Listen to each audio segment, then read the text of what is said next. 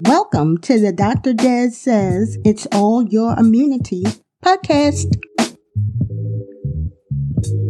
Which COVID-19 vaccine is the best for you?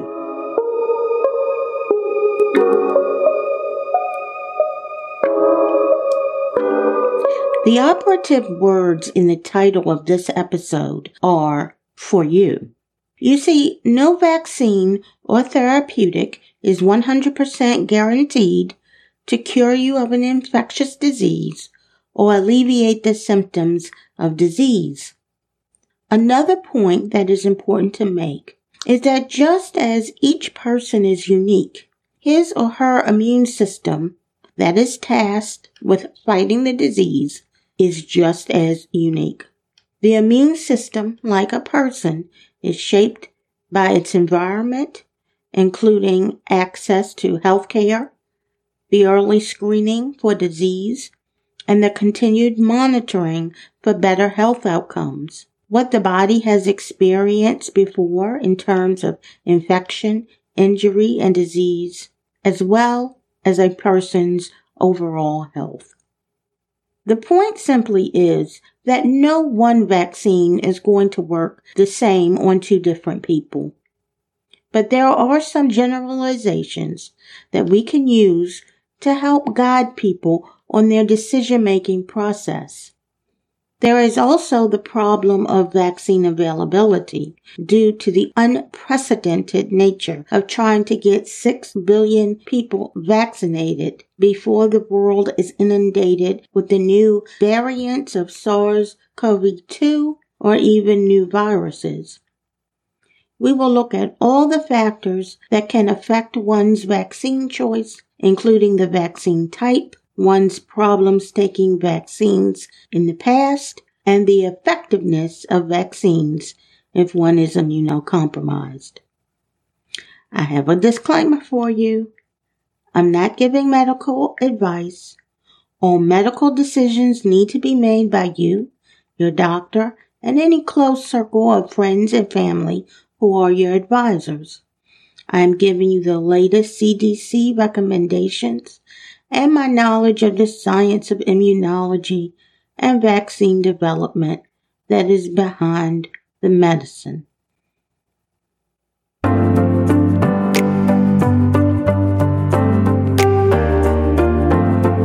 Today we're going to talk about 4 vaccines in particular. The mRNA vaccine from Pfizer and BioNTech, the mRNA vaccine from Moderna, the AstraZeneca Oxford University vaccine, and the Johnson & Johnson vaccine. I would like to take a closer look at the Sputnik vaccine from Russian scientists, the 2 vaccines from China, and a vaccine from India. However, I do not have enough preliminary data from their initial vaccination trials. When I do, we will continue this series based on those vaccines. As anyone who has listened to this podcast knows, we have discussed messenger RNA vaccines in great detail, but I will briefly summarize it here. Messenger RNA vaccines use a synthetic piece of the SARS-CoV-2 virus called the spike protein. The spike protein is the part of the virus that docks on to your cells. This is the crucial step before the virus can enter and infect your cells. The messenger RNA vaccine enters the body where your cells begin making the spike protein and then presents the finished product to the cells of your immune system. The cells of your immune system recognize this spike protein as a foreign and dangerous molecule. As a result, the immune system mounts a response and remembers how to mount this specific defense when it faces the actual virus.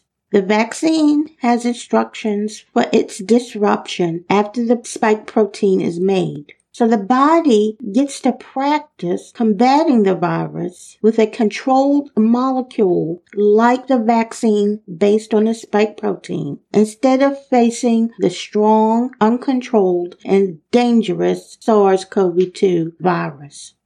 Now, let's look at the pros and cons of these messenger RNA vaccines. One of the pros of taking this vaccine is that the technology for messenger RNA vaccines uses a synthetic piece of the virus and not the actual live virus. So people who are immune compromised or are on immune suppressants will not have to be exposed to a live virus that could overwhelm their weakened immune systems.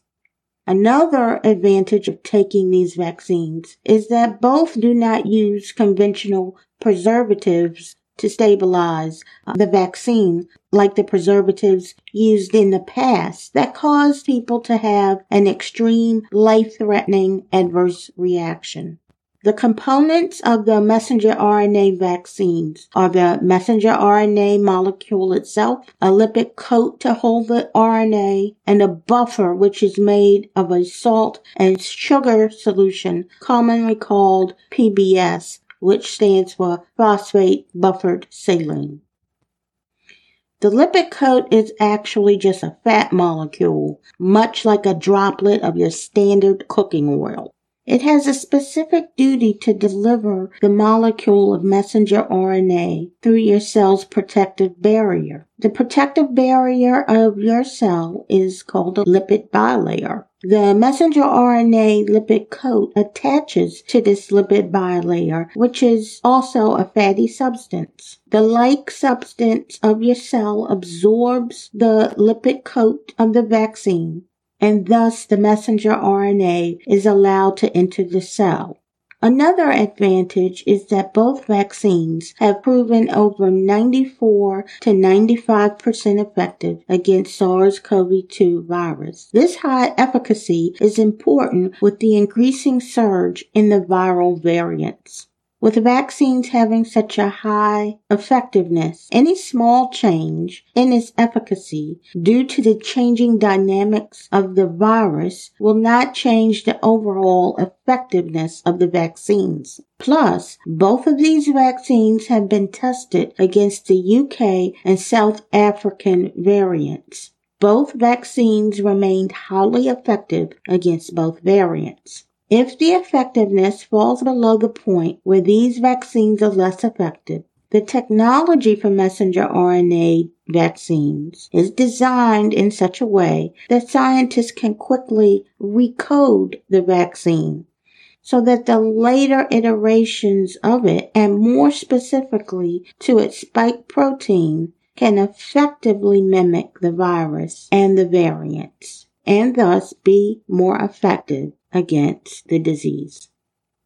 The cons of this vaccine are a mix of big and small problems. One problem is that no matter how safe and effective these vaccines have been in preliminary trials and tests, only a small fraction of a worldwide population have been tested. This will be the first time in human history that these types of vaccines will be used to fight an infectious disease. So anyone taking the vaccine this year or in the next few years are truly pioneers of science.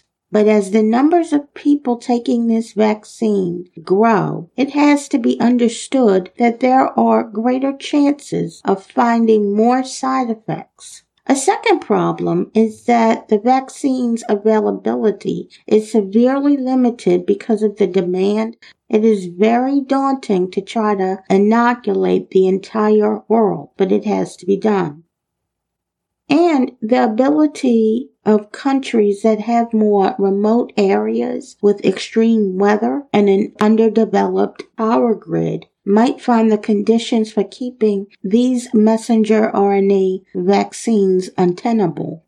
This type of vaccine uses a very unstable molecule in RNA, and it contains no preservatives to keep it. Therefore, the vaccines have to be stored in cold or ultra-cold freezers. People who find themselves in the extreme environments I mentioned a few moments ago may not have access to these COVID vaccines at all.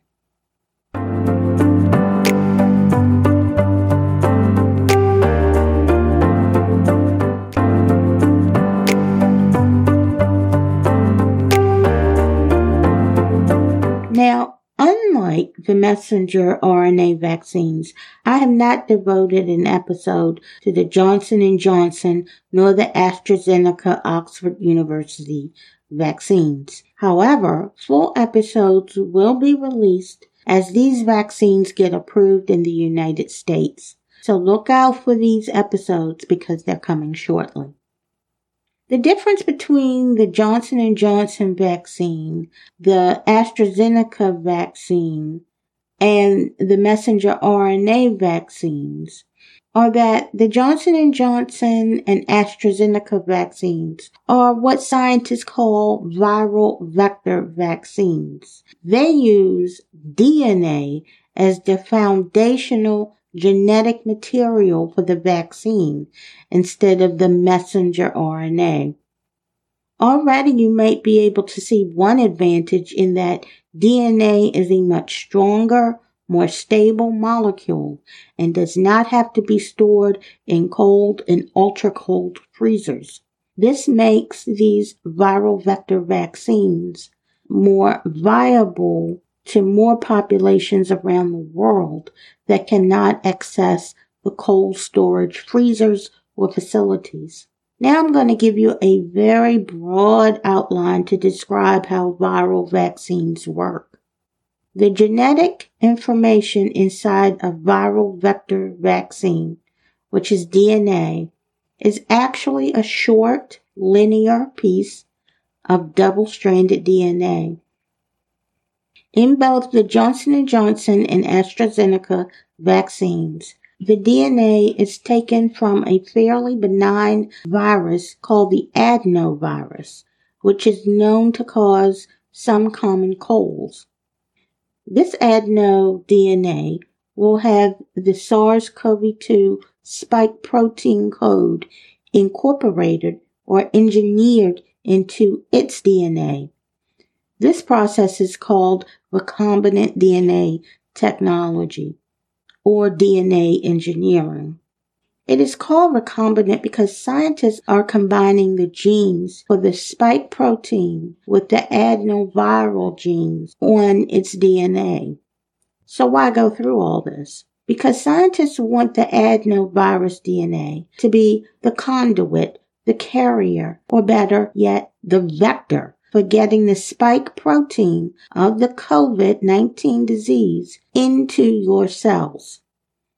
So instead of having that lipid coat like the messenger RNA vaccines have, what's actually getting the spike protein message across your cells is the adenovirus DNA. It's actually carrying the code for the spike protein.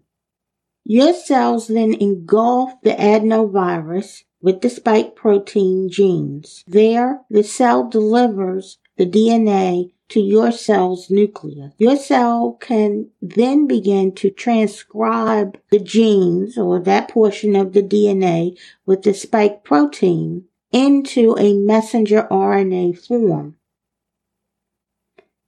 All I want you to really remember is that DNA, a genetic material, is transcribed into messenger RNA. The messenger RNA is then translated into protein. So those are the three important points. After being transcribed, the spike protein messenger RNA gets tagged so it can leave a person's nucleus, but it can never return to the nucleus. This is important because you do not want the spike protein to be incorporated into your core base DNA, which is your overall genetic code. Outside the nucleus, the cell's machinery translates the messenger RNA into the spike protein during a process called translation. The rest of the process closely mirrors what happens with the messenger RNA vaccines.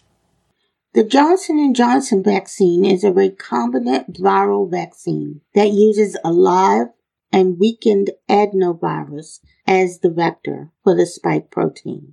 The AstraZeneca vaccine, on the other hand, uses an attenuated, which is a fancy word for modified, version of the adenovirus, which is not the strong, virulent live virus.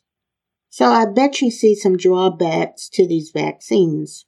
Since it uses the live adenovirus that can cause the common cold, your body, or more specifically, your immune system, may have already seen it. And at that previous point, it developed an immune response and remembers it during a current infection. If this is the case, then your cells will not take up the adenovirus that has the spike protein incorporated in it, because antibodies against the adenoviral vector will neutralize it before it can work effectively. This weakens the effectiveness of the vaccine. This may be why initially the efficacy rates were lower at 66% for the Johnson & Johnson vaccine compared to the messenger RNA vaccines. However, looking more deeply into the preliminary findings, we see that the vaccine conferred immunity to severe COVID disease at a rate above 80%, which makes it a good candidate for those in high-risk categories for severe disease, such as people above 65 years of age, having COPD and other pulmonary diseases, having heart disease, diabetes, and having hypertension. And currently, Johnson & Johnson is testing to see whether a booster shot can increase the initial effectiveness of its vaccine. Another positive note for the Johnson & Johnson vaccine is that it remains highly effective against the South African and UK variants. And among the lower cost vaccines, this development could place it among the premier vaccines in the world against COVID-19 when it is approved more broadly. Researchers at the University of Oxford, who partnered with AstraZeneca, built their vaccine using a modified adenovirus strain that causes colds in chimpanzees. When the researchers adapted their chimpanzee adenovirus for COVID-19, early clinical trial results did not reveal any adverse reactions. However, in phase 3 trials, testing had to be paused twice when volunteers experienced neurological problems. The Food and Drug Administration in the United States did not directly connect the vaccine to the problems, but when the agency allowed the trial to resume, it advised the company to be on the alert for any signs of similar problems. There are several good points to this vaccine. It, like the Johnson & Johnson vaccine, can be distributed widely because it does not require ultra-cold storage. This vaccine has over 80% efficacy against mild to moderate COVID disease. And a true breakthrough with this vaccine that I haven't seen with the others is that it is close to 100% in preventing the transmission of the virus. This could be a game changer in the quest to achieve herd immunity and finally quell this pandemic. So let me explain this. You can be immune from COVID disease after vaccination, but can still intake the virus that can linger in your nose and throat. And you can also shed this live virus as you speak, cough, yell, sneeze, etc. It would not infect you because the vaccine will have taught your body how to mount an immune response through antibodies, but it has not killed the virus. So vaccinated people have the potential of continuing to spread the virus. But if the results from the AstraZeneca vaccine hold, there are signs that the vaccine prevents the live virus from shedding. But more studies need to occur in order to reveal how this is happening. A significant drawback is the large loss of efficacy against the South African COVID variant. This fact led to the vaccine being discontinued in South Africa at the time of this recording. If this variant becomes the dominant strain of the virus around the world, it could reduce the AstraZeneca vaccine as a viable go-to vaccine in the fight against COVID-19. So in conclusion, every vaccine has its strengths and its weaknesses. Some may only be available depending on where you live or which variant is dominant where you live. The messenger RNA vaccines seem to have a remarkably high efficacy among a wide demographic of people across ages, ethnicities, and races. The vaccines don't use live virus of any kind, and they remain effective against the variants.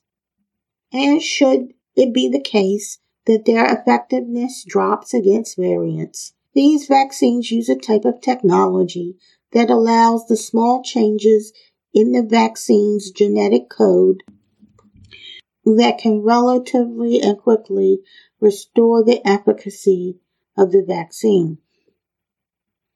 The recombinant viral vaccines can potentially be available to a greater amount of people around the world because their storage conditions are not as stringent as those with the messenger RNA vaccines. The Johnson & Johnson vaccine is not as robust in its efficacy initially, but over time it seems to confer a greater immunity for severe COVID symptoms and does better with the viral variants. The AstraZeneca vaccine confers over 80% efficacy, possibly cuts down on the transmission of COVID-19, but the news that it is not as effective against the South African variant can severely dent its widespread viability if the South African strain becomes the dominant strain in a particular area or around the world. But no matter what, I encourage you to get any vaccine as long as you consult with your doctor. Any protection is better than none. Therefore, all of these vaccines thus far seem to be doing the job well. Again, I'm Dr. Desiree Barrett. It was a pleasure talking with you today. And like I said, look for episodes about the Johnson & Johnson and AstraZeneca vaccines individually. We'll go into a little more detail on them and look at some more pluses and minuses behind each vaccine. And we'll also compare different vaccines coming from Russia, China, and India. So until the next time, this is Dr. Desiree Barrett, or Dr. Des to those that follow me on the YouTube channel. It's All Your Immunity with Dr. Des, and at Twitter at Dr. Des Says 1. And as always, I wish you health and some food for thought. And remember, Dr. Des says, it's all your immunity.